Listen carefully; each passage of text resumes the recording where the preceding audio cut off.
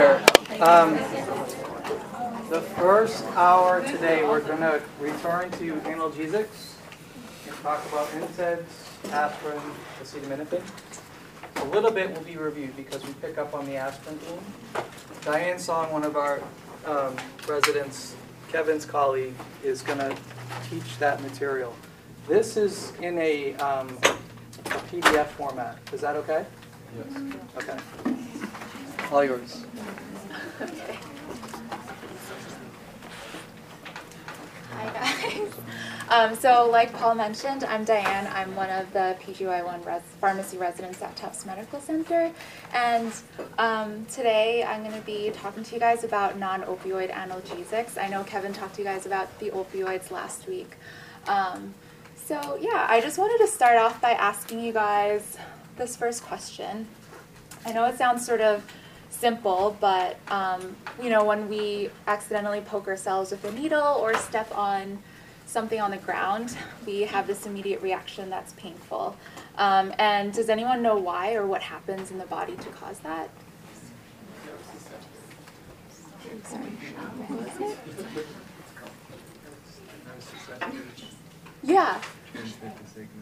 Yeah, so the nociceptors are these nerve cells or nerve receptors that will sort of sense this pain. But to break it down a little bit further, let's say that's the needle that we just poked ourselves with. It's going through the skin cells. And what happens are there's these little yellow circles here that represent something called prostaglandins, and the prostaglandins are released after there's some sort of cell injury. And they do a couple of different things. Mainly they can cause inflammation. They can cause pain, and the way that they cause pain is, you see here, these are your nociceptors, and what they do is they sensitize these receptors to pain, so they cause the signal to go through the nociceptors and then eventually hit your brain and let you know that something's going wrong. And so to sort of better visualize this, this is you, and then you stepped on a nail on the ground, unfortunately, so you have that first stimulus, right? And then what happens is that your nociceptors are sensitized to that, the pain stimulus, and this is because, and I apologize, it's not necessarily stimulated by prostaglandins, but the prostaglandins sensitize your receptors to feel the pain, send the signal to your spinal cord, and then once the signal goes to your spinal cord, then it'll travel to your brain, and then some choice words, etc., etc. So just as a brief summary again, just to make sure that the concept is sort of solidified, we have the injury, the release of prostaglandins, which a bunch of different things happen, includes sensitizing the pain receptors, causing inflammation, and then another thing they do is they can also cause fever, and that's in the presence of, let's say if there's bacteria, what your body does is they want to increase the body temperature to kill off that bacteria. So this is a very simple slide, but these are really, if you were to overgeneralize what prostaglandins can do, they can, they're associated with the pain, fever, and inflammation. And then we'll see some of the non-opioid analgesics that we talk about through the rest of today's classes associated with prostaglandins. So the objectives of today's lecture are first to be able to understand how these drugs work in the body and how they work to decrease pain, fever, and inflammation. And then the second objective is to identify what the most common adverse effects are. And it's not going to just be like a memorizing thing. It'll make sense once we understand how the drug works in the body. And then lastly, based on how they work, then we'll be able to describe what uses you can use certain drugs in, if that makes sense. And then the order of today's presentation or lecture will go from, first we'll talk about non-steroidal anti-inflammatory drugs, or NSAIDs. Then we're going to talk about aspirin, and then lastly Tylenol or acetaminophen. And as we go through each of these three main buckets or categories of drugs, there's four main things that I thought would be important to focus on. And the first is being the activity of the drug. And what that means is keeping in mind if the drug works to decrease pain, works to decrease the fever, and then works to decrease inflammation. So those three things when thinking about the activity. The second part would be keeping in mind how the drug actually works. in the body, which I'll explain a little bit more as we go along. And then how the mechanism of action might help explain what type of adverse effects we'll typically see using these agents. And lastly, any special dosing considerations as well. So to start out, we're going to start out with the NSAIDs. So I wanted to ask you guys, do you have any favorites that you use?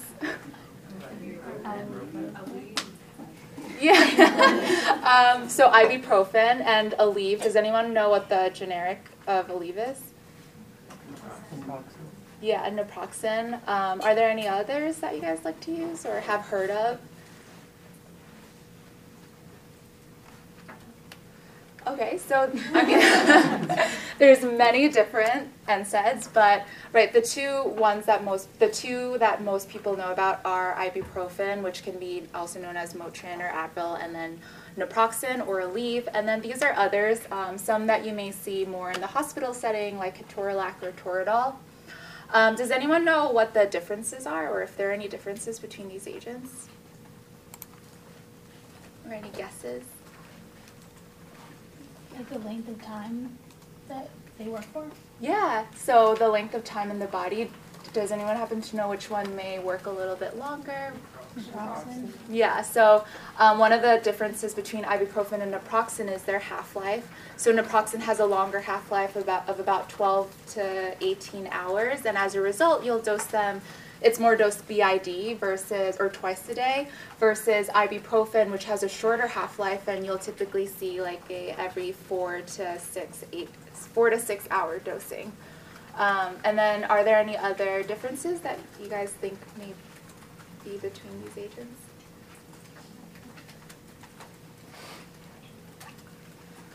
Do some people tolerate certain better in the stomach too? Yeah, so there's like a difference in the tolerability profile, and that can be related to the mechanism of action of the drugs, and we'll dive a little bit more deeply into that later. So what about in terms of efficacy? Do you guys know if some are more effective than the others?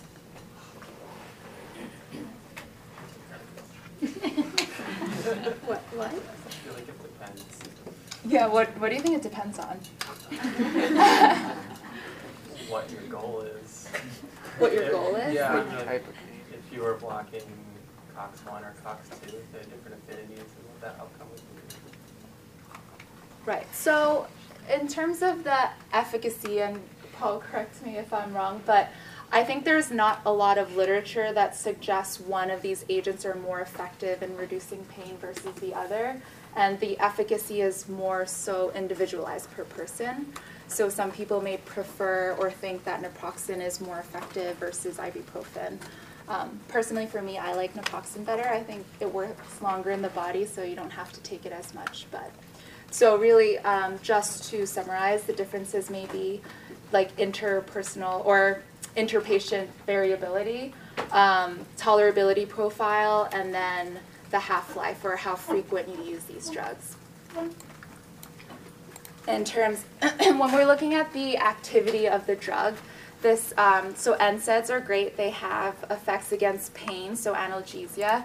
They have effects to reduce fever, so they have that antipyretic effect. And then they also reduce inflammation, so they have anti-inflammatory properties. In terms of their mechanism of action, if you were to look it up on any type of drug resource, what you would find is it says this: it reversibly stops the production of cyclooxygenase, which inhibits prostaglandins. What do you guys think this means? It's a little confusing, right? When I first read it, I was like, it seems like a lot of big words. But what I wanted to point out here is that it inhibits the prostaglandins that earlier we talked about how prostaglandins are associated with the pain, fever, and inflammation. But to dive a little bit more deeply into what that looks like, what exactly cyclooxygenase is, I wanted to present this pathway, and it looks interesting. So just as like a brief overview, we have our membrane phospholipids. So remember that picture where that needle is puncturing the skin and then the cell membrane? What happens is there are these phospholipids in your cell membrane, and there's an enzyme that starts cleaving the phospholipids to create something called arachidonic acid, or that's what's the result of it. And then arachidonic acid can then further go down these pathways to create leukotrienes and different type of prostaglandins. But really for the purpose of, all right, so this is a picture here. But for the purpose of today's lecture, what I wanted to focus on was more this pathway right here, because this is where we see our prostaglandins, and that's where we'll see the effects on the pain, inflammation, and fever. So before I move on, does that make sense? Okay, I just want to make sure. All right, so if we were to blow up that pathway, this is a little bit more of a description of what happens. So we have our arachidonic acid, and you can see there's two different ways that it can go. So arachidonic acid can be converted to these prostaglandins or thromboxane in this pathway, or it can be converted to these different type of prostaglandins here, and they have different effects. So I just want to back up for a second, because it might sound confusing. But normally in our body, this is what happens, right? So normally we have these COX-1 enzymes, and what they do is they convert arachidonic acid to these prostaglandins and thromboxane, and then this will help in hemostasis, so that's that balance of how likely our blood is to clot. It also, these prostaglandins help protect our gastric mucosa from the stomach acid, and they also help maintain renal blood flow. So once again, these are things that normally occur in our body. In the COX-2 pathway, which is a little bit more, it can be different in that it's more inducible, meaning that it happens as a result of some sort of injury. And then these will produce different types of prostaglandins, which, as you can see here, are associated with the pain, fever, and inflammation. So this is what normal processes occur. With NSAIDs, what we do is the NSAIDs block COX-1 and COX-2 enzymes. And the idea is that by blocking the COX-2 enzyme, it prevents arachidonic acid from becoming the prostaglandins that are associated with pain, fever, and inflammation, right? So that's the idea behind it. It works. But unfortunately, you can't just choose one function to inhibit, so it really ends up inhibiting all these different things that normally happen in our body. So based on this slide, what would you guys expect to see are some adverse effects of taking NSAIDs? Yeah, so there would be some sort of kidney dysfunction. And what do our kidneys help with, too, in terms of, like, our fluid balance? Blood pressure. Yeah, blood pressure, and also, like, the sodium-water balance, right? So if we sort of block that renal blood flow and decrease kidney function, what would you guys expect to see with that sodium-water balance? Retention. Yeah, so there's fluid retention as a result of that. So by using NSAIDs, you may end up seeing fluid retention. What are other things that you guys think you would see? Problems with bleeding. Yeah, problems with bleeding. So I'm going to go a little bit more into the difference between this, which is called thromboxane, and this, which is called prostacyclin, and how it affects the blood clotting. But yeah, you'll see problems with bleeding. And then what about the production of gastric mucosa? Yes, that makes sense. Yeah, so you'll start to see, or you may see GI ulcers or perforation as a result of using NSAIDs as well. So that leads us to this slide here, and you guys hit most of the concepts, or really all of it. So the GI disturbances, the nausea and diarrhea, what do you guys think that's a result of?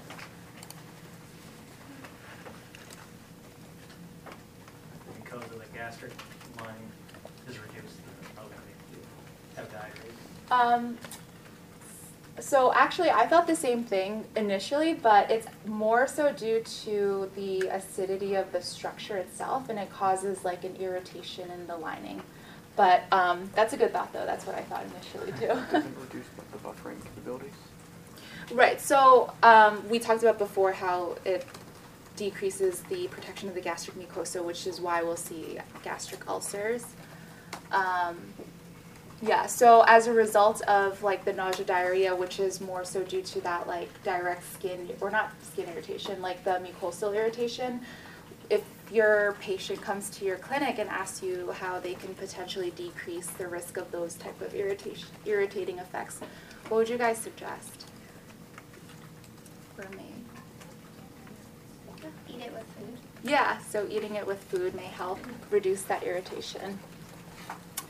Okay, so GI disturbances, bleeding issues, renal insufficiency, and then lastly, have you guys heard anything regarding NSAIDs in pregnancy at all? Would you use it, not use it?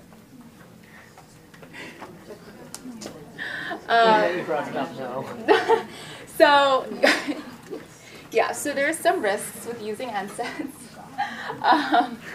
And this is sort of a confusing picture, but I'll explain it. But really the recommendation is to avoid using NSAIDs most commonly in the 3rd trimester of a pregnancy. And the reason for this is this risk of a premature closure of the ductus arteriosus. Oh, did you guess that? Oh. We just Oh, you did? Oh, okay. Fetal blood flow. Oh, perfect. So, can anyone explain to me what the purpose of a ductus arteriosus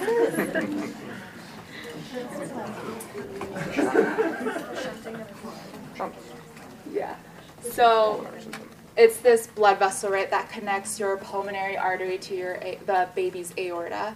And the idea is that it will, the blood doesn't flow to the lungs of the developing fetus because they're not using their lungs when they're developing in the pregnant lady's stomach. So how do you guys think this is kept open though, this blood vessel?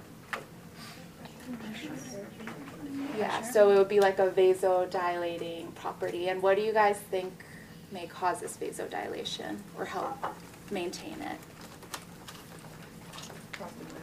Yeah. Yes, exactly. So prostaglandins, there's a specific one that helps, sorry, I forgot, it escapes me which exact prostaglandin causes this vasodilation or like helps maintain it. But prostaglandins help maintain the vasodilation of the ductus arteriosus. So how do you guys think NSAIDs will affect it then? Sorry? Yeah, so because NSAIDs block COX enzymes, which then inhibit the production of prostaglandins, then you'll inhibit or you'll cause more of a vasoconstriction and you can cause this premature closure of the ductus arteriosus. And this is there was an increased risk that was seen with NSAID use in the 3rd trimester of pregnant patients. But moving on, this is separate from NSAID use in pregnancy. Has anyone heard of misoprostol before? Or Cytotec?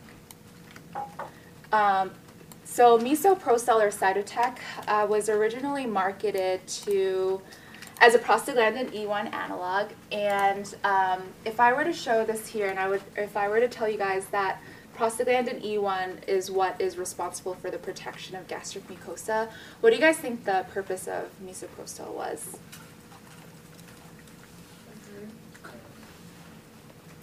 Cramps? I don't know.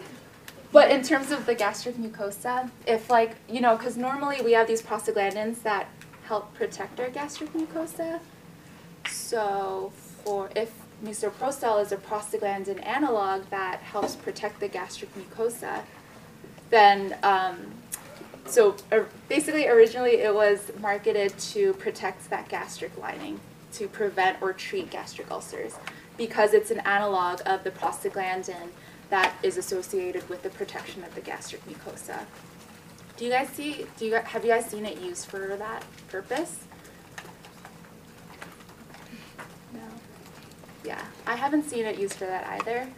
And the reason behind that is because there are other drugs that are at least as effective as misoprostol in protecting the gastric ulcer or the preventing or treating gastric ulcers.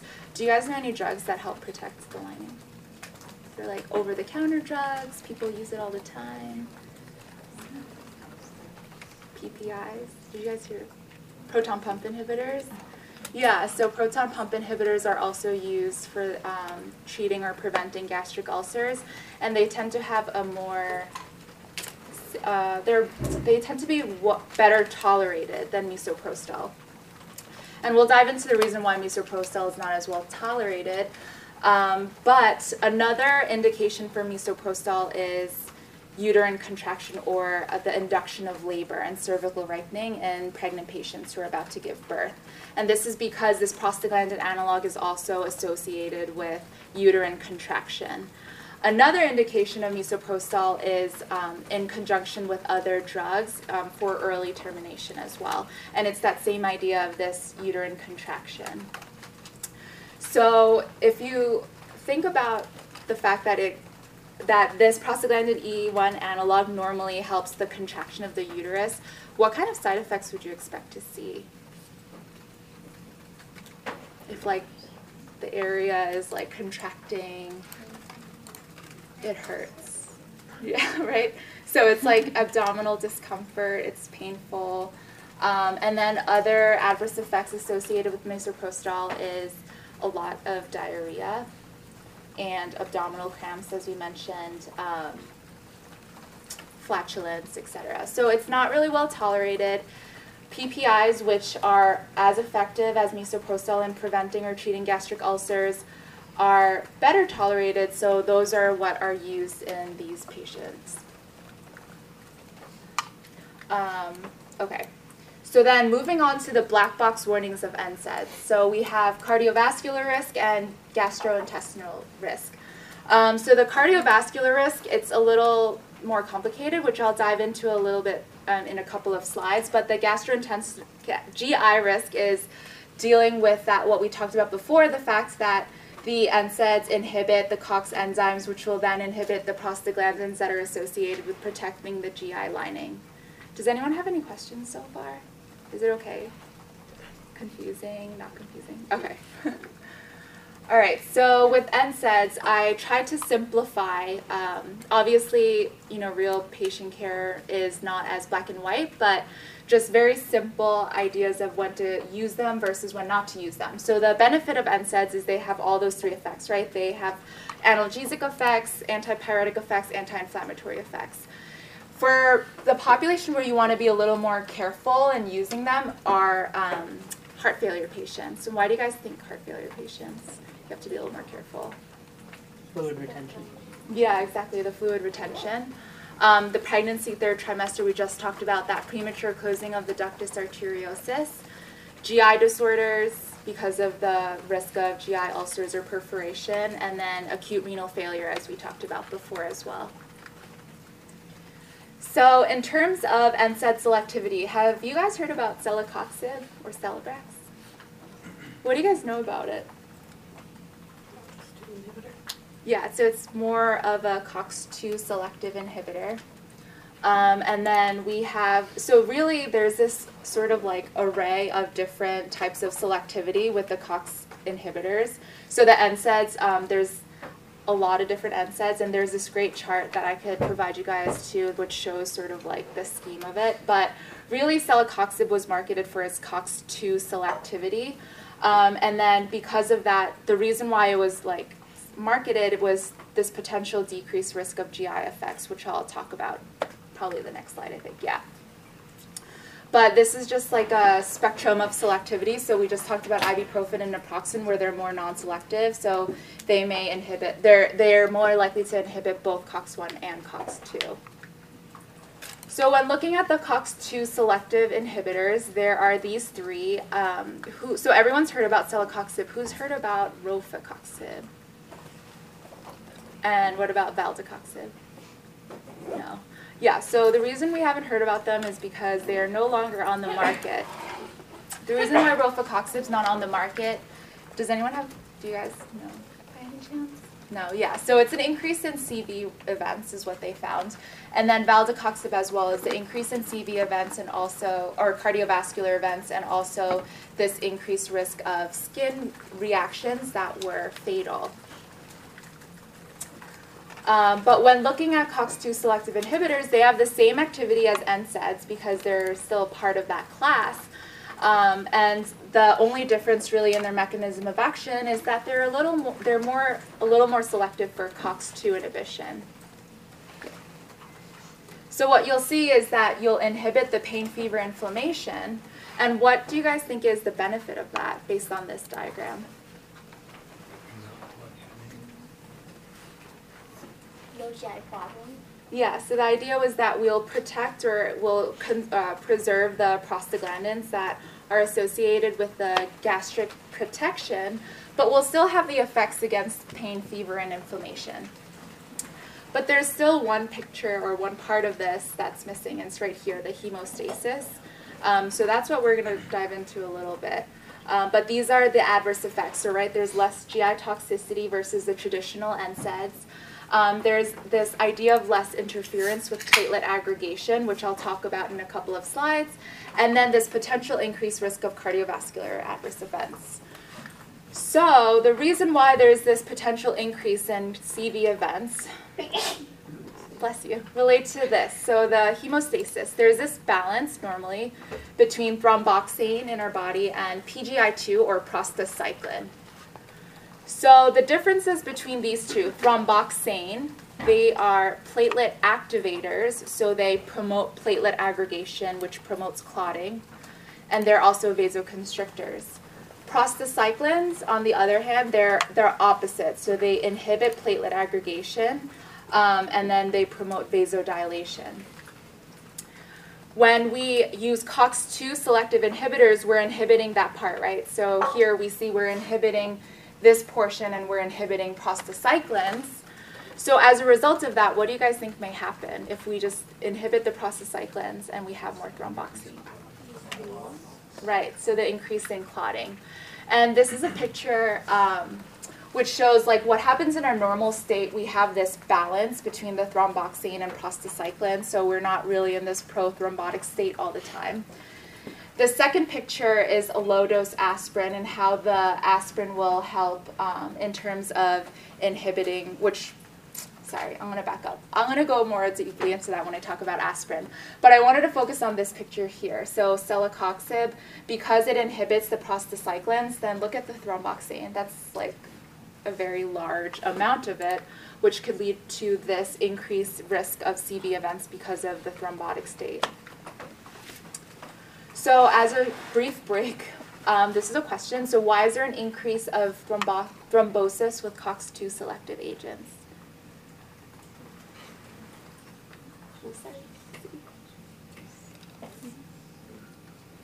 Yeah. So it's the inhibition of COX-2, which favors thromboxane production, which then leads the patient to be in a more prothrombotic state. So at this point, does anyone have any questions about the NSAIDs? Yeah.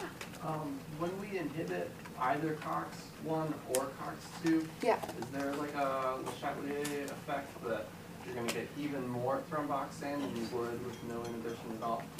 Wait, sorry, could you repeat the question? Does like the arachidonic acid and other parts of that prostaglandin kind of change? Do the earlier factors kind of build up that if we inhibit COX-2, we end up with even more COX-1 products? Yeah, so the idea was like celecoxib really inhibit the COX-2 and then there's more of the thromboxane, right? And then that would lead to a more like a greater ratio of thromboxane or an absolutely greater amount of thromboxane? I think that I'm not sure, but I think that the idea is that because there is a balance between thromboxane and prostacyclin, and once we disrupt that prostacyclin part, it's just the fact that thromboxane becomes more unopposed. That's the reason why we're in of a prothrombotic state, but I'm not sure about the ratio itself. Okay. But I don't know, Paul, do you have any sense? Okay. Any other questions? Okay. Moving on to aspirin. So aspirin is also called acetyl salicylic acid, and this is the structure here, and this is the acetyl group that's associated with how it works to inhibit the COX enzymes. So aspirin is also similar in activity to NSAIDs in the way that it has analgesic effects, antipyretic effects, anti-inflammatory effects, and antiplatelet effects. And I think Justin, the cardiopharmacist, had spoken to you guys earlier about that, right? But so just as a quick review, the mechanism of action is that aspirin irreversibly stops the production of cyclooxygenase, which inhibits those prostaglandins. And so the way that it irreversibly inhibits, so this is a poor-ish drawing of the cyclooxygenase enzyme. But here's the active site right here. And we have our aspirin, and what aspirin does is that it acetylates this portion right here, and by doing so it creates a covalent bond that causes this to be this irreversible inhibition, as opposed to NSAIDs, which have more of like a non-covalent bond, and they have more of a reversible inhibition. And here you can see that once aspirin acetylates the COX enzymes, we are left with salicylates or salicylic acids. And when looking at the doses of aspirin, so what do you guys notice about these different doses?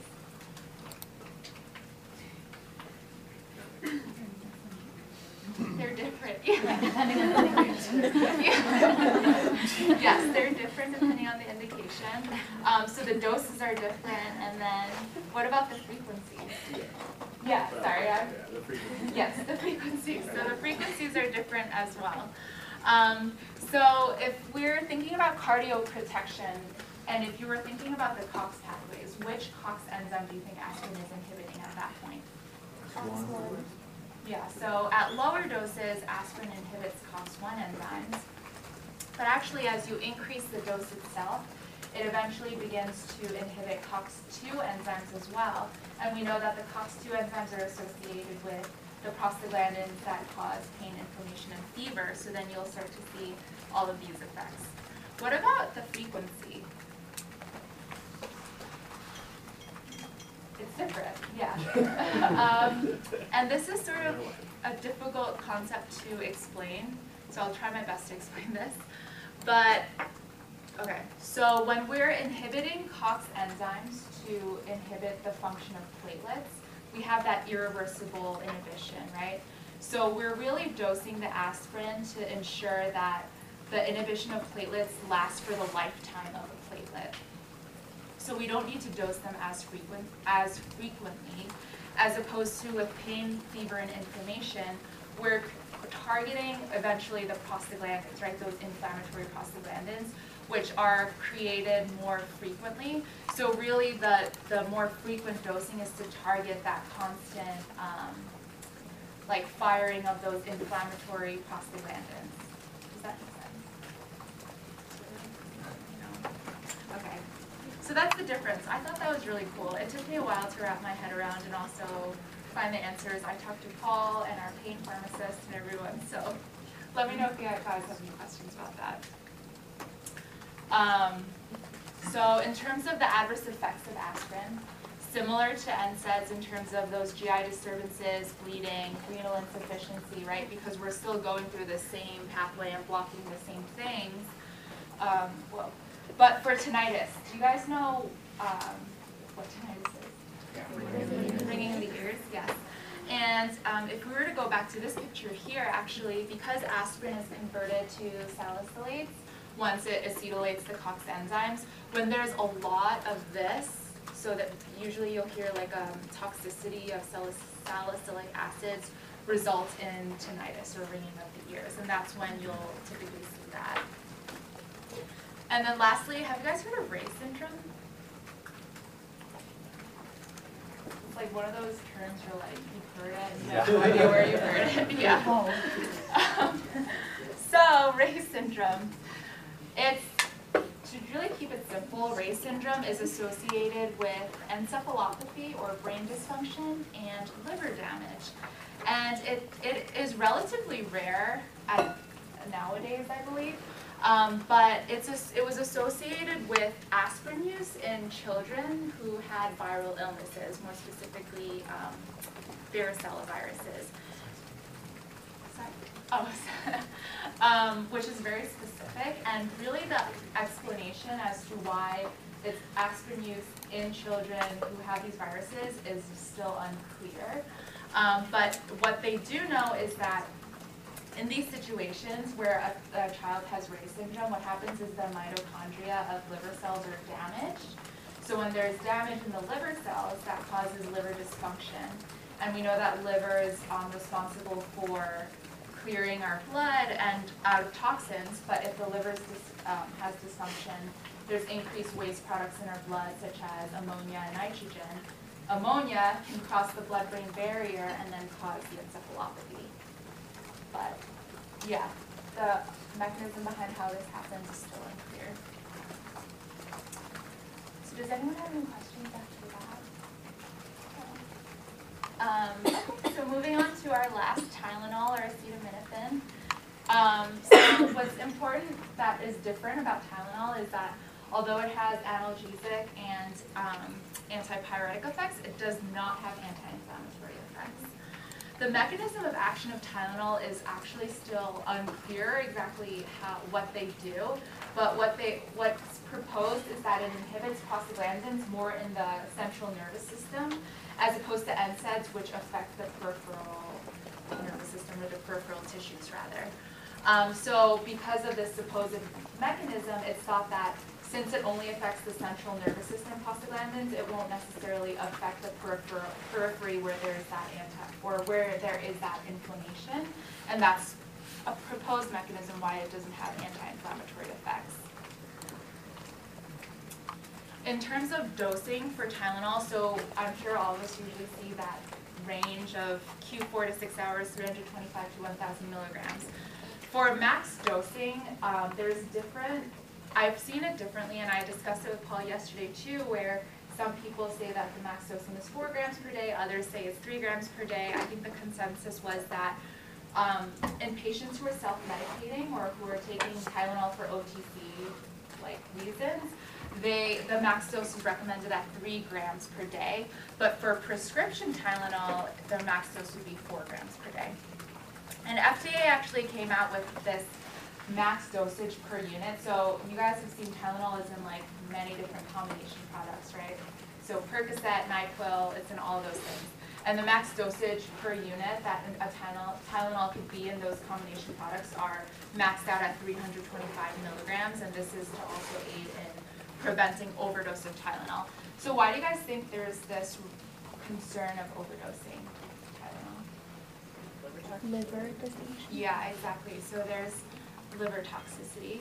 Other than that, it's relatively well tolerated, which in that sense it can be dangerous, right? Because you can just take Tylenol like water and feel like nothing's going on, but really you'll end up overdosing and you could have this risk of liver toxicity. There's also this potential interaction with warfarin, and it's this potential increase in INR. So recommendations are really just to monitor. It's not like a hard contraindication not to use those together. And it is associated with less bleeding events than NSAIDs and warfarin, so that's also something to keep in mind. And basically when to use Tylenol versus not to use. So the mild to moderate pain, fever, and also in pregnancy breastfeeding, it's known to be safer than NSAID use. And then when not to use is if there's inflammation or significant liver and alcohol use.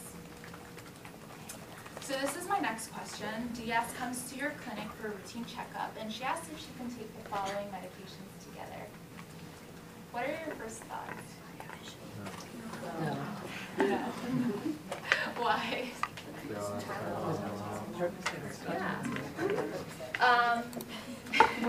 So do you guys know how much Tylenol are in each of these products?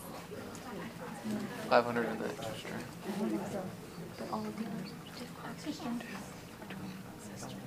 Yes. So 500 milligrams per tablet for extra strength. NyQuil?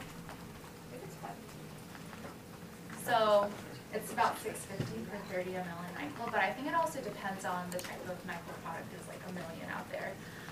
But really, first steps when you go through this would be to look into what products are they using, how much Tylenol are in these products. And when you calculate the total dosing of Tylenol, it comes for this, which sort of seems relatively not that bad, it ends up being 7,200 milligrams per day, if this is what the patient is actually taking. And that is not okay. So we must be very vigilant. And the purpose of this question is really to reinforce that, right? There are all these different Tylenol products out there on the shelves that patients can just start taking all together. So keeping this in mind would be helpful for them. So moving on, this is sort of a complicated looking picture too, but really just to simplify, this is the metabolism of Tylenol. And so this is Tylenol, right? Normally about 90% of clearance occurs through these sulfate and glucuronide conjugates. There's a lower percent that's cleared in the urine, and a lower percent that's cleared through that CYP450 system. The 5%-ish that is cleared from the CYP450 system, as you can see here at therapeutic doses of Tylenol, there's these glutathione stores that convert this toxic metabolite that Tylenol becomes to non-toxic metabolites, right? So just to repeat that, Tylenol, the 5% that it clears through CYP450 gets converted to these toxic metabolites called, it's here, N-acetyl P-benzoquinone NAPK. And then these toxic metabolites then get converted to non-toxic metabolites by the glutathione stores. What happens when you take too much Tylenol is that you use up all your sulfate stores, right? So then it goes through more of this pathway. You're creating more toxic metabolites, and then you use up all your glutathione stores, and as a result, you have this undetoxified metabolite that will then lead to this liver damage. Does that make sense? Okay. Yeah, so when looking at Tylenol overdose, what part of these, like if you were a drug company and you wanted to make something that would help with Tylenol overdose, is there anything you might want to target in this area? Glutathione. Yeah, right? So if we replete glutathione stores, then we'll have more that are converted to non-toxic metabolites. And that is precisely what N-acetylcysteine does. So the mechanism of action is that it repeats glutathione stores so that more of the toxic metabolites are converted to non-toxic metabolites. In terms of dosing, it's important to give within 16 to 24 hours, and that's really based on how quickly Tylenol is absorbed in the body as well. Is the N-acetylcysteine dosed based on how much was taken, or is there just like or is it weight based or anything, or is there just a specific Like a set dose. Set dose, yeah. Fixed dose. You know, I'm actually not too sure. Paul, do you happen to know? Yeah, it's usually based on the patient's weight, given that the dose that's ingested is oftentimes unknown. And then it's how often and how long do you continue that for that determines the outcome. Does glutathione, I don't know if I'm saying it right, I don't but think I say it right either. does it also break down alcohol, or is that why you hear about liver toxicity and Tylenol and alcohol use? I'm not sure if glutathione breaks down. Are you saying glutathione in relation to alcohol use? Yeah. From my understanding, I thought that the alcohol use was more in relation to the damage to the liver itself. I'm not sure how it's related to glutathione. Okay, I don't know if it is. That's what I was just wondering. No, I'm not sure either. I could actually, unless Paul knows. We can talk about it later. Okay. Yeah. Sorry. Okay. So then this last question. I think this is the last question, but how does Tylenol overdose cause liver damage?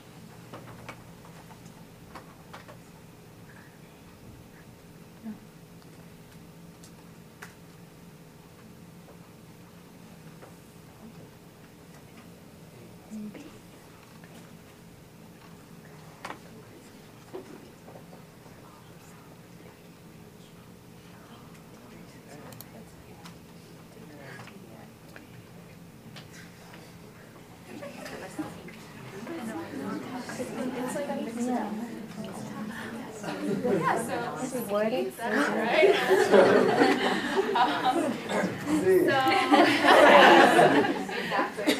You guys guessed it. So the decrease in sulfate stores results in an increase of Tylenol being metabolized through the CYP450 system, increasing the amount of toxic metabolites, and then the glutathione stores being used up then results in more of the toxic metabolites damaging your liver. And I think that's the end. Yeah. Do you guys have any other questions? Sorry, what does APAP stands for again? APAP? Acetaminophen. Oh. Sorry. Is this more of an acute thing or chronic? Like how long does it take to deplete those stores? This is more of like an acute overdose. Yeah. Oh. Have any effect with like tolerability, acidity, in terms of like potassium stores or anything like that? I'm not too familiar with Neither am I. Okay. Just curious. No, it's just I saw potassium and then I figured Yeah, I personally hadn't heard. What does it tell if it's like PCS? Usually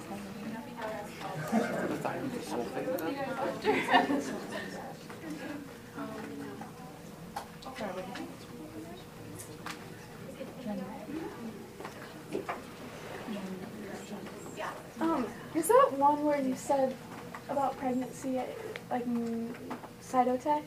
Is that over the counter? Misoprostol? Yeah. No, I don't believe. I think it's prescription. Okay. Yeah. But generally speaking, the NSAIDs, the other category, are those mainly prescription only? Which NSAIDs? The ones that the ones in the other category that we. Oh, the other. Some of them are prescription, some of them are not. Okay. I can't remember. Did I pass it? Oh, there it is. Yeah, so most of these are prescriptions, but are prescription NSAIDs, but not all of them though. I can't remember which ones are and which ones are not. Like ketorolac is prescription. It can be oral or IV, but it's mostly used like IV in the hospital. Voltaren gel. I'm trying to think back to my CVS days, but I'm wondering, yeah, Voltaren gel I believe is also prescription. So like they're all different in terms of like which is prescription, which is not. Like even ibuprofen actually at the higher doses of it. So what you will see over the counter that's available are like the lower 200 milligram ibuprofen doses, but there's ibuprofen 600 or 800 milligram tablets, and those are prescription ibuprofen. Does that make sense? Yeah. And same with the naproxen too. Like you'll usually see 220 milligram tablets over the counter, but then there's higher doses that are available prescription.